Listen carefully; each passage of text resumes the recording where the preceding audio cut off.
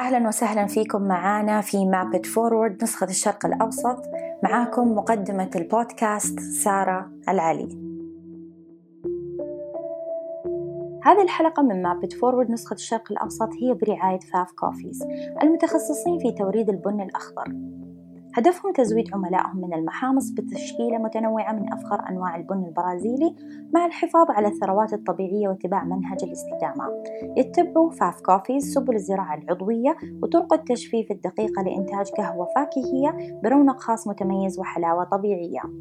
ويقدموا لكم دعوة خاصة لمتابعينا في هذا البودكاست لزيارة مزارعهم في البرازيل، وهي فرصة لتبادل المعرفة والثقافات وتقريب المسافات بين عشاق القهوة ومنتجيها. ولكن إلى ذلك الوقت ممكن تتواصلوا مع فيليب كروتشيه وفريقه عبر الإيميل، والعنوان موجود في الملاحظات، أو ممكن تزوروا موقعهم على www.fafbrazil.com. فإذا حابين تضيفوا القائمة خياراتكم أرقى منتجات القهوة المختصة، تواصلوا مع فاف كوفيز اليوم.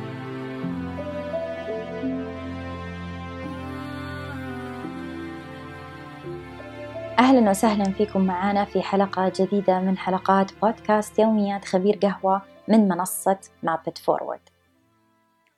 اليوم في هذه الحلقة نبغى نتكلم عن الأمور المهمة والجوانب اللي لابد نفكر فيها لما نيجي نختار ونقرر إيش المحمصة اللي نبغى نتعامل معاها في مشروعنا، سواء كان هذا المشروع مطعم، مخبز، مقهى، أو حتى متجر إلكتروني. المهم إحنا محتاجين في مشروعنا البن عشان بيعه كمنتج أو لتحضير وتصنيع منتجاتنا. من ملاحظاتي واحتكاكي بأصحاب المشاريع أشوف فئة كبيرة تخلي هذا القرار لآخر لحظة وتأجله لآخر لحظة حتى قبل الافتتاح الرسمي بفترة وجيزة جدا.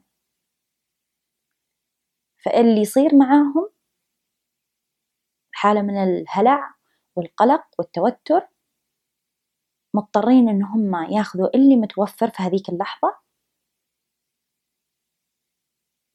أو يضطروا إن هم يتواصلوا مع مصادر خارجية، خبير قهوة، مدرب أو مستشار في القهوة، عشان يساعدهم في اختيار المحمصة المناسبة. أو ممكن بكل بساطة يروحوا يشوفوا إيش المقهى اللي ناجح ومشهور وإيش المحمصة اللي قاعد هذا المقهى يتعاون معاها، ويروحوا يتبعوا خطواتهم. طبعا هذا القرار ما يصير يتأجل لآخر لحظة، لأنه واحد من القرارات المهمة اللي لابد تكون في مرحلة من مراحل تأسيس للمشروع، لما إحنا قاعدين نصمم المنيو عشان نعرف إيش المنتجات اللي نبغى نقدمها، لأنه نوع البن اللي نبغى نختاره والمحمصة اللي نبغى نتعامل معاها جزء مهم من المنتجات اللي إحنا نبغى نقدمها لفئة مستهدفة معينة في مشروعنا. عشان كذا لابد هذا القرار يكون في البدايات، ما نخليه لآخر لحظة. والشيء الثاني إنه إحنا لابد إنه نبحث وندور، عشان كذا نحتاج هذه الفترة الطويلة عشان يكون عندنا فترة كافية إن إحنا نسأل ونستفسر ونشوف إيش المحامص الموجودة محليا وعالميا، إيش الخدمات المقدمة، عشان لما نبني قرارنا يكون هو القرار السليم والمناسب لنا ولمشروعنا. في فئة كمان أشوفها تبني قرارها على السعر. طبعا إيش اللي يصير؟ ندور السعر الأرخص اللي متوفر في السوق ونروح مع المحمصة. ما قاعد أقول إنه السعر مو مهم، السعر جدا مهم، ولكن أنا لازم أشوف إيش السعر الأفضل مقابل الجودة المقدمة. في عندنا جودة بن، في عندنا جودة تحميص، وفي عندنا الأهم والأهم هو الثبات على هذا المنتج. فمثلا لو أنا في مقهى أبغى أقدم لزبايني نوع معين من المحاصيل، وأجي أتعامل مع محمصة ما توفر هذا النوع من البن، أو ممكن يكون عند هذا المحصول محصول حصري أو موجود لفترة معينة فقط، أو فترة محدودة، فلا بد أني أنا أعرف هذه المحمصة إيش ممكن تقدم لي، إيش المحاصيل المتوفرة.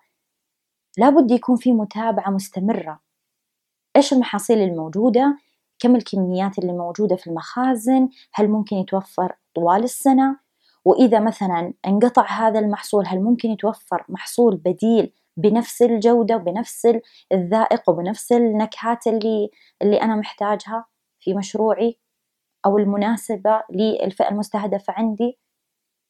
هل هذه المحمصة حتستمر في تحميص البن بنفس الجودة اللي سلموني هي في العينات، أو حيصير في اختلاف وتذبذب؟ عشان كذا أنا أحتاج هذا الوقت. ولا بد أعرف إنه العلاقة بيني وبين المحمصة هي علاقة على المدى الطويل. طول ما المشروع شغال أنا حتعامل مع هذه المحمصة، فلا بد يكون في بيننا وبين بعض وسيلة تواصل يكون فيها كثير من الشفافية والمصداقية والمتابعة أول بأول. فغير السعر أدور على الخدمة المقدمة والتواصل المستمر والمتابعة المستمرة. كمان في فئة مثلا تدور على الشهرة، المحمصة اللي معروفة في أي منطقة معينة أو بلد معين محليا أو عالميا يروحوا معها. صح، السمعة الطيبة جدا مهمة، وهذه من الأشياء اللي نبحث عنها في المحمصة، لأنه نبغى نعرف أنه تعاملهم معنا حيكون بشكل جيد ومناسب وفي احترافية.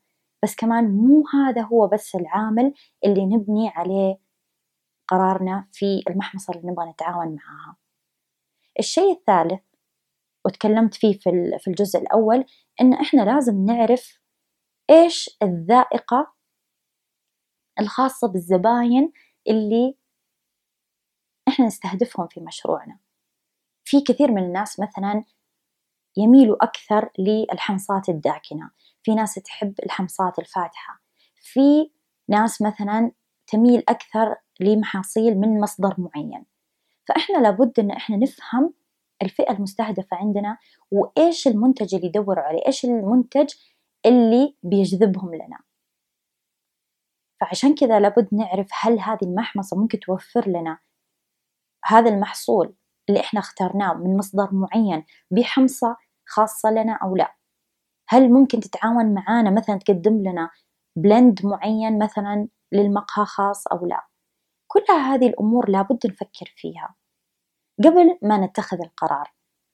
ففي عندنا السعر، السمعة،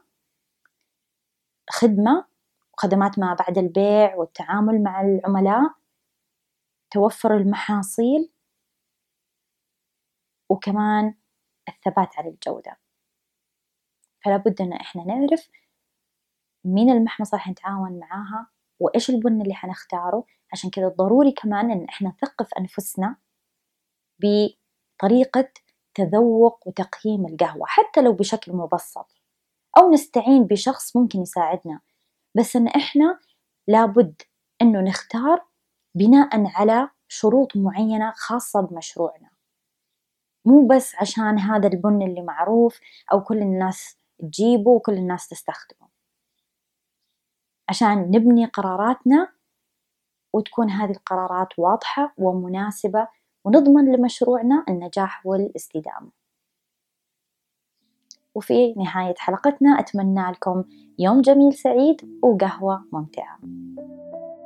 شكرا لمتابعتكم حلقات يوميات خبير قهوة من مابت فورورد، وشكر خاص لرعاة حلقتنا لليوم من البرازيل فاف كوفي. للاستفسار والتواصل مع رعاة حلقتنا ممكن تطلعوا تحت على الملاحظات الخاصة بتفاصيل الحلقة. تابعوا صفحة مابت فورورد على انستغرام على حساب @mapitforwardmiddleeast. كمان تلاقونا على يوتيوب على حساب www.youtube.com/mapitforward، ولا تنسوا تشتركوا في قناتنا. هذا البودكاست من إنتاج مابت فورورد، وتبث حلقاتنا خلال أيام الأسبوع. الموسيقى نستمتعين فيها من إنتاج لي صفار وإيفولوشنري ثيوري. إذا حابين تتعرفوا أكثر على مابت فورورد زوروا موقعنا mapitforward.org/Middle East. سعيدين بمتابعتكم دائما، وأتمنى لكم يوم جميل سعيد وقهوة ممتعة. An entity haunting me, flying in